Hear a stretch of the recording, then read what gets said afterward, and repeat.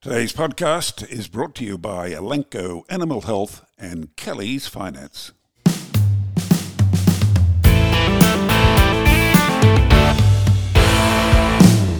Hello, I'm Kerry Lonergan. Welcome to the Weekly Grill. There are a few words which strike fear into the hearts and minds of livestock owners wherever they are in the world, then foot and mouth disease. Now it's Australia's turn to have their fear level heightened. Today our guest is a veterinarian who knows more about what's going on with FMD in Indonesia and what's being done here than possibly anyone else in Australia. Please make welcome from the island of Bali, Dr. Ross Ainsworth. Welcome, you're on the grill with Beef Central. Salamat datang, as they say in Bahasa. How was the accent? Oh yeah, that'll do. I could figure that out. Well, and Salamat pagi, that means good morning. Oh, well, I just might say g'day, Ross. How are you? Now, let's get the perspective right. Is this potentially the gravest risk to Australia's livestock industry you can recall?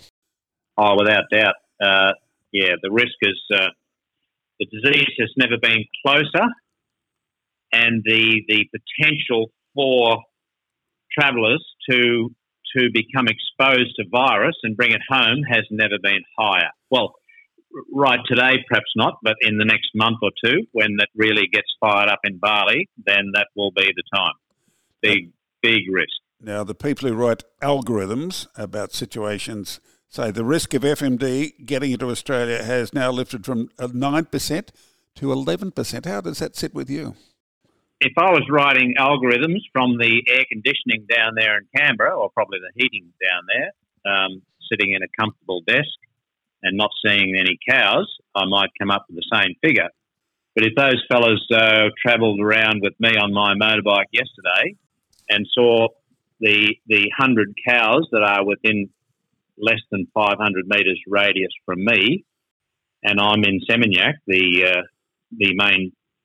main tourist area of Bali, I think they might sharpen their pencil up a bit more and push that number a bit up past 11. We'll get to Australia shortly, but first let's concentrate on the FMD outbreak. It's now in Bali. What's happening there from local authorities? What are they doing trying to stop or at least contain this outbreak of FMD? Sadly, it would appear not much. The Indonesian minister announced that there was going to be a great deal of disinfection going on, and that he expected as a result of that, Bali would be free of FMD by next week. That was in the press. I can't say that he said it, but he was reported to have said that in the press, in the local media. What have to say, what was he smoking? What sort of disinfectant are they using that would possibly kill this FMD virus? Well, one of the good things about the virus is that it doesn't like high or low pH, so it's very easy to kill the virus with disinfectants. And there are a number of them around. There's some high-powered sort of chemicals, and there's also easily accessible stuff. Literally, orange juice, anything with a citrus is very acid, and bicarbonate soda is a high pH. So it's pretty easy to find stuff that will kill the virus. Just recently, there was the Islamic faith had the Kurban festival, I think it's called, where animals are slaughtered often at mosques, and the meat is delivered to poor people. Talk us through what's actually happening there. From my perspective, back here in Australia, it would look like that's one way to spread the disease. That's exactly. I wrote a note about it the other day and sent it to some people, and I called it. We've just had a super spreader event, like they call it in COVID terms. But essentially, the Festival of Sacrifice, which is a very, very, very important festival for Muslims, they slaughter cattle, sheep and goats, maybe buffaloes too, and in the Middle East they sacrifice camels. So it's a religious ceremony. The slaughter is done often at the mosque or an abattoir or other convenient place, and then there are lots of people assist, and the meat is cut up and apportioned to usually 1 kilo packs. So there's a team of people, it might be 10 or 15 people, and they all get their little part of of the beast, and they cut it up, and someone at the end weighs the right amount into a plastic bag, and then that's subsequently handed out to the deserving people. Now, this is hot meat, Ross, and is it been tested for FMD, or is it they come possibly from FMD infected animals? Yes. So a friend of mine was at a Corbone location in Tabernan, which is about 30 kilometres here from me in Seminyak, and there was a bull. He took a photograph of the bull there, and it looked like it probably had foot and mouth. It was foaming at the mouth and dribbling, and looked pretty crook. And that animal would then have been slaughtered, and the meat passed around to all of those people, and then packaged up and given away to a large number of other people. So there could have been 50 or 100 people that either got the meat or handled the meat that then went home, and presumably a fair number of those would have had cattle in the backyard or been able to come in contact with them. So I couldn't think of it'd be flat out finding a better way to spread the disease. Ross, does the raw meat actually carry FMD? It can, yes, especially warm meat. But is the meat safe to eat? So they think it's okay. Yeah, perfectly safe. Yeah, there's no issue with the consuming the product. It's just the fact that because they've all been touched, the beast will have quite a bit of virus around it, around its mouth, around its feet. And once someone touches that and then also touches some meat or the plastic bag or whatever, or walks through the ground, on the surface where some saliva had been with their thongs on, then they take that home. And in this environment here, high humidity, it's been overcast for the last few days. The virus will almost certainly last on your shoe or on a plastic bag for probably a day or two. So plenty of time to take it to the next animal, and off she goes. Wow. Now, look, they're using disinfectant, but is there a vaccination plan for Bali or indeed Indonesia? Well, there is. I'm not sure if you'd call it a plan. They've allocated, they've actually distributed 800,000 doses, and that's been documented, and where it went, how many, who got what. That went out about the 22nd or the 3rd of June, and there's another 2.2 million doses. Yeah, I was just wondering, that's not in Bali, that's in Indonesia as an entire country. Yeah, that's Indonesia totally. Right. Yep. Bali got 2,000 doses of that. And they've got 600,000 cows to vaccinate, 700,000 pigs. So, it's not going to be that helpful at this stage. There's another 2.2 million doses in the fridge in Jakarta. And at this point, the government hasn't let it out. And it's not clear why they're not letting it out, because the only hope here is a successful vaccination campaign. And it's not doing much good sitting in the fridge in Jakarta. So how many animals have been put down or culled in Indonesia, or are they refraining from doing this for any reason? Yeah, they probably wouldn't be sort of compulsorily slaughtering too many animals. There may have been some, there's no statistics on it, but there's been an awful lot of deaths and emergency slaughter. Once a big animal gets to the disease, it just lays down and you can't do anything with it. So it doesn't die immediately, but it just loses weight and perishes away. So you're better off to slaughter the poor thing and put it out of its misery and cut your losses. At least you can sell the meat from such an animal. You can recover something, not much, but something. I guess the average cattle person in Indonesia, if the Indonesian government says we're not paying compensation, he's very reluctant to admit that his beast has FMD. That's exactly the problem. The government here is in a real dilemma. They don't have enough money to pay the compensation. The animals here are very valuable. They're probably worth about $3,000 a head. So to compensate adequately, it'd be a massive budgetary problem. So they can't do that, and then therefore the farmer doesn't advise anyone. When he has it, he deals with it himself, and where possible, he'll send it off to slaughter. So effectively, you encourage the spread of the disease by not having adequate compensation. There's not a lot they can do. So it's a very, very unsatisfactory situation, and likely to just promote spread until adequate vaccine turns up. The vaccine is very, very effective, but you need 2 doses. The product they've got is a Boehringer product. I believe it comes from France or Belgium. Very good vaccine. It needs 2 shots, 21 days apart, and then a booster in 6 months. So if you've got 15 million cattle that you need to vaccinate, you need 45 million doses to do one proper round of vaccination. And so far they've got 2. Amazing. And most of that's in the fridge. So we're in the worst possible situation. We have the disease, but we don't have the vaccine to protect the animals from getting lots of infection and therefore spreading lots of virus. Now, that doesn't matter if it's in Borneo, as far as an Australian's concerned, but it matters in Bali. Indeed. The numbers of tourists here in Bali are astronomical. It looks like the old days. There's so many here. It looks like pre-COVID days when every time you turn around, there's a bunch of tourists walking down the street, going into the shop. Restaurants are full. Lots of tourists here, and they're only here for one week or maybe a bit more, and then home they go. Do they walk through the wet markets, Ross? Do they have wet markets there and cattle walking the streets or on the beach or near the beach? Wet markets here, but I don't see the wet markets as being particularly dangerous. There is pork and meat and other things that potentially could be infected presented at the wet markets. But the main risk is I think tourists coming across the cattle, which are here right in the tourist area, and if they're shedding virus, then they can walk down the road. And then you step in the saliva or other discharges, and it's on your shoe for the next couple of days. Wow. So step in the virus, get on the plane, go home, you've got live virus on your shoe, ready to go if you come in contact with a cow or a pig. If you go on a farm yourself, the result could be appalling. Now, I just want to mention the live trade. Has the live trade out of Australia to Indonesia stopped? Surprisingly, it hasn't stopped. But it's pretty close. It's very, very much reduced. But there are some brave souls who, beyond me, I wouldn't dream of bringing in a boatload of cattle until I had a fridge full of vaccine.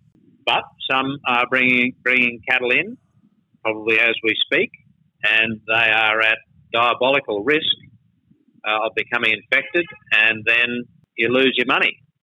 The only good news about that is that the feeder, the Bos Indicus cattle, are relatively resistant, and also young, small cattle are relatively resistant. So a 300-kilogram Brahman feeder steer is pretty hardy when it comes to the disease, and so they'll just get crook and lose a bit of weight, but subsequently recover. But you've probably done your dough in terms of a commercial fattening proposition. You might recover something, but you'll be at risk of not making any money or potentially losing some. So I can't see the point in bringing cattle in at the moment, but it's happening. And other people have a different risk profile. Those stronger animals could, of course, spread it to weaker animals. Absolutely. Strangely, the weaker animals are the bigger, heavier animals because they suffer more from their foot lesions, and their claw the hard part of their claw tends to separate and fall off. So then there's so much pain, they're unable to stand up. And once you've got a big 500-kilogram steer that can't stand up, there's not much you can do except emergency slaughter. Let's take a short break now to hear a message from our podcast partner, Elanco Animal Health.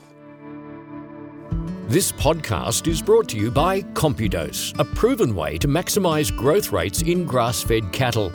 CompuDose allows you to target and achieve specifications for most major markets, including MSA grading and feedlots. Contact Elanco and find out how CompuDose can grow your beef operation. Results may vary depending on nutrition. Always read and follow label directions.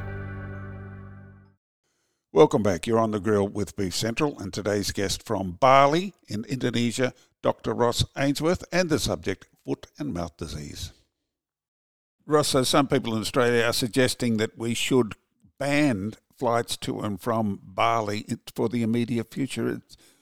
Does that fix the problem? Or it fixes it as far as Australia goes, but it doesn't much for Indonesia or indeed Bali, does it? Yeah, look, I have heard that too. Personally, I don't think it's necessary. It's quite possible to, with appropriate biosecurity measures, to make the return of travellers reasonably safe, quite safe. So I don't see any reason to ban tourism, but what I would like to do is ramp up the biosecurity that's involved when people come home. Or footbaths or something like that? Is that a protocol that should be in place? I've been saying for a while that the biggest risk is for people stepping in the virus that's on the ground in the tourist area and then taking it home on their shoe, and therefore a footbath would go a long way with all the other measures they've got to assisting. So the thing that you see here, if you watch what the cows do, is that the farmer keeps his cow in the backyard mostly, where he has a little pen, and then during the daytime he walks that animal out to a vacant block or wherever there's a bit of grass somewhere, usually vacant land in between villas and various other vacant land back of schools and things. And then in the evening they walk them back again. And in doing so, they walk them out past tourist villas, and then on the way back, they walk them back past tourist villas again. So if you walk out of your villa, you'll almost, in many cases, be walking over an area that cattle pass by during the day. And I've got, photos to show that this is what really happens. I'm not making it up. They don't walk past every villa, but they walk past a lot of them. I think there's actually a sponsorship scheme for people to surrender their flip-flops or thongs, as we call them over in the East Coast, I beg your pardon. Is that realistic, or is it just a bit of a publicity stunt? I'm not sure. I would have thought. So the general rule is that if you launder your clothes and give your shoes and thongs or whatever else a good scrubbing with soap and water, you'll probably have it pretty well covered. The thongs that I've got, they're pretty hard rubber, and I'm sure I could clean them up all right. But if you surrendered your thongs, well, that would be a fairly radical step. Most people coming to and from Bali come in thongs. I've just been on a flight back to Darwin, and I can confirm that's the case. But whether it's necessary to take the thongs away instead of just giving a good scrub, it'd have to go to a virologist to get the final answer. Yeah, Ross. I think it'd be pretty safe. All the stuff is spreading to mainstream media, and there's talk of a vaccination program. Is a vaccination program wise or recommended in Australia? And we don't have the vaccine in Australia anyway, do we? Part of the reason that Australia is able to send livestock and meat to all parts of the world without restriction for foot and mouth is that we don't have vaccination. So if you have vaccine in the country, your status goes down. It implies that there could be vaccine in animals, and that puts you at a lower status than places without vaccination. So Brazil, for example, its designation is free of FMD, but with vaccination. So they get a much lower status than Australia. No, there are long-term repercussions if we do a vaccination program, aren't there? The only way we would be doing vaccination in Australia if we got infected. Yeah, so once you're infected, then you start the long process to gain freedom again. So firstly, you've got to eradicate the disease that's there. I'm sure that could be done, well, as long as it didn't get the feral pigs. Yes, that's the big question here being discussed at the moment. If it gets into the ferals, we may as well give up. I mean, because that would be impossible to track and trace, wouldn't it? It's very, very hard. So we may end up being like Brazil and just vaccinate and be stuck with it forever.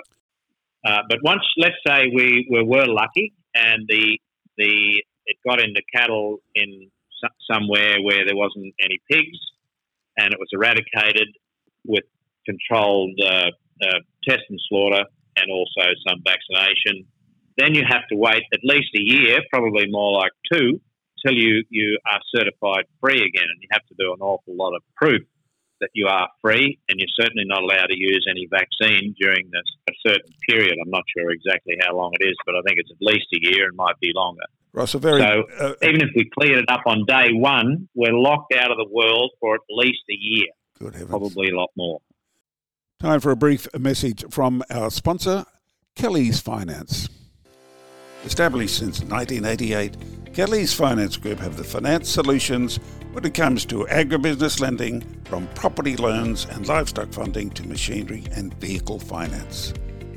They are the experts in arranging finance on behalf of their clients that not only ensures market-leading interest rates, but more importantly, financing that is suited to your agricultural operations, not your lender's bottom line or their preferred security position. With access to an array of specialist and traditional finance providers, there's no job too big or too small for the Kelly's Finance Group team. Contact Kelly's Finance Group today for an independent and confidential discussion on how we can add value to your business moving forward. Welcome back. You're on the grill with Beef Central, and today's guest from Bali in Indonesia, Dr. Ross Ainsworth, and the subject, foot and mouth disease. Now, a very basic question for the benefit of livestock owners all over Australia. What does FMD look like in an infected animal? And is there any early way of detecting it before they start frothing at the mouths, for example? Not visually. I read up the technical stuff just the other day, and it says that the animals can be shedding virus up to 4 full days before they show any signs at all.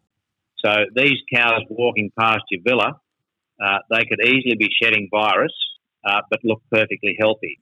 Now, once they do get sick, it is reasonably easy to observe and confirm, or have a fairly high degree of certainty visually, because they foam at the mouth and drool, because their big blisters and ulcers in their mouth, which are very sore and make them salivate, hypersalivation. And they also get blisters between their toes, which are extremely painful, especially in heavier animals when their toes tend to try to separate. So they become lame and they get a fever and they get generally quite sick. So I've been riding each day. I go out and I look at the 3 large groups of cows in my immediate area. And it's very easy to see. They all look very healthy, bright. There's no salivation. There's no lameness. They're all eating. They're all chewing their cud. They look fine. I reckon if once it gets into any of those animals, I'll be able to spot it straight away, because instantly some of them will be looking poorly and potentially be starting to salivate and be lame. So pretty easy to at least get a high suspicion of disease, and then you confirm it with laboratory testing. I guess a conclusion to make for property owners all over Australia: do not, to the best of your ability, allow anybody onto your property that's been to Bali in the past week or fortnight or so. Absolutely, yeah. Anyone coming into your farm or property or whatever it is where you have susceptible animals, yeah, just say, look, have you been away on holiday to Bali? And if you have, don't come for a week. A sidebar question. And clean all your gear as well. Yes, absolutely. Now, sidebar question, Ross. In the noise about FMD, LSD, lumpy skin disease, all but forgotten. Is this going to get into Australia? Is that inevitable? I believe it's inevitable. Yes. I can't see any logical reason why it won't get to Australia. It's gradually making its way through Indonesia, a lot slower than foot and mouth, because it's nowhere near as infectious. But because it's spread by insects, there's absolutely nothing you can do about it. It'll gradually go in an easterly direction through the island chain until it gets to Timor, which is the closest area to Australia, and then on the monsoon, there's potential for it to blow across the Timor Sea and turn up in Darwin. Now, if that's too far for the infected insects to fly or be blown, then it's still a fairly easy process for them to continue their journey through the eastern islands over to New Guinea, down through West Papua first, and then Papua New Guinea, and then down and cross over the Torres Strait, where you can throw a stone across there. So absolutely no problem that insects will be able to fly across there. So I can't see any reason why it won't go all the way through Papua and then come down through Cape York. Gee, thanks for that, Ross. I was trying to finish on a positive note, so I'll have one more question now, which hopefully will have a positive response. If Australia avoids any FMD, there will be or could be a positive result for Australian exporters of cattle to Indonesia. When that country puts a lid on the current FMD outbreak, they will need replacement cattle, I assume. Absolutely correct. The biggest impact so far has been on dairy cows because they're large and heavy on their injured feet, and also heavy ox. They're all bulls here. They're not castrated. So big heavy ox that were all being kept for korban, for slaughter. A lot of those would have died. They wouldn't have died of the disease, but they're all laying on their side, and so you've got no option but to slaughter them. A lot of animals have vanished, and they'll continue to vanish until their vaccine program gets up to scratch. So I can see a very large proportion of their local herd, particularly their heavyweight animals, being wiped out. Could be 25%. So those animals are a significant proportion of the wet meat, the hot meat market in Indonesia. So our cattle will be required to fill that gap. So I believe you're right, and there will be strong demand later this year, maybe early next year. So once there's a good vaccination program going, and there's plenty of vaccine in the fridge at the feedlot, then the demand, I believe, will be very strong to just go back to the original levels, and then ramp up past that into additional numbers to make up for the gap in the domestic production area. That's wonderful. A light on the hill. A little dim, but maybe it's there. As usual, Ross, a font of information. Thank you for joining us again on Beef Central. Good to be with you, Kerry. Cheers. And thank you for joining me today. Until next time, I'm Kerry Lonergan, and this is the Weekly Grill, brought to you by Elanco Animal Health and the Kelly's Finance Group.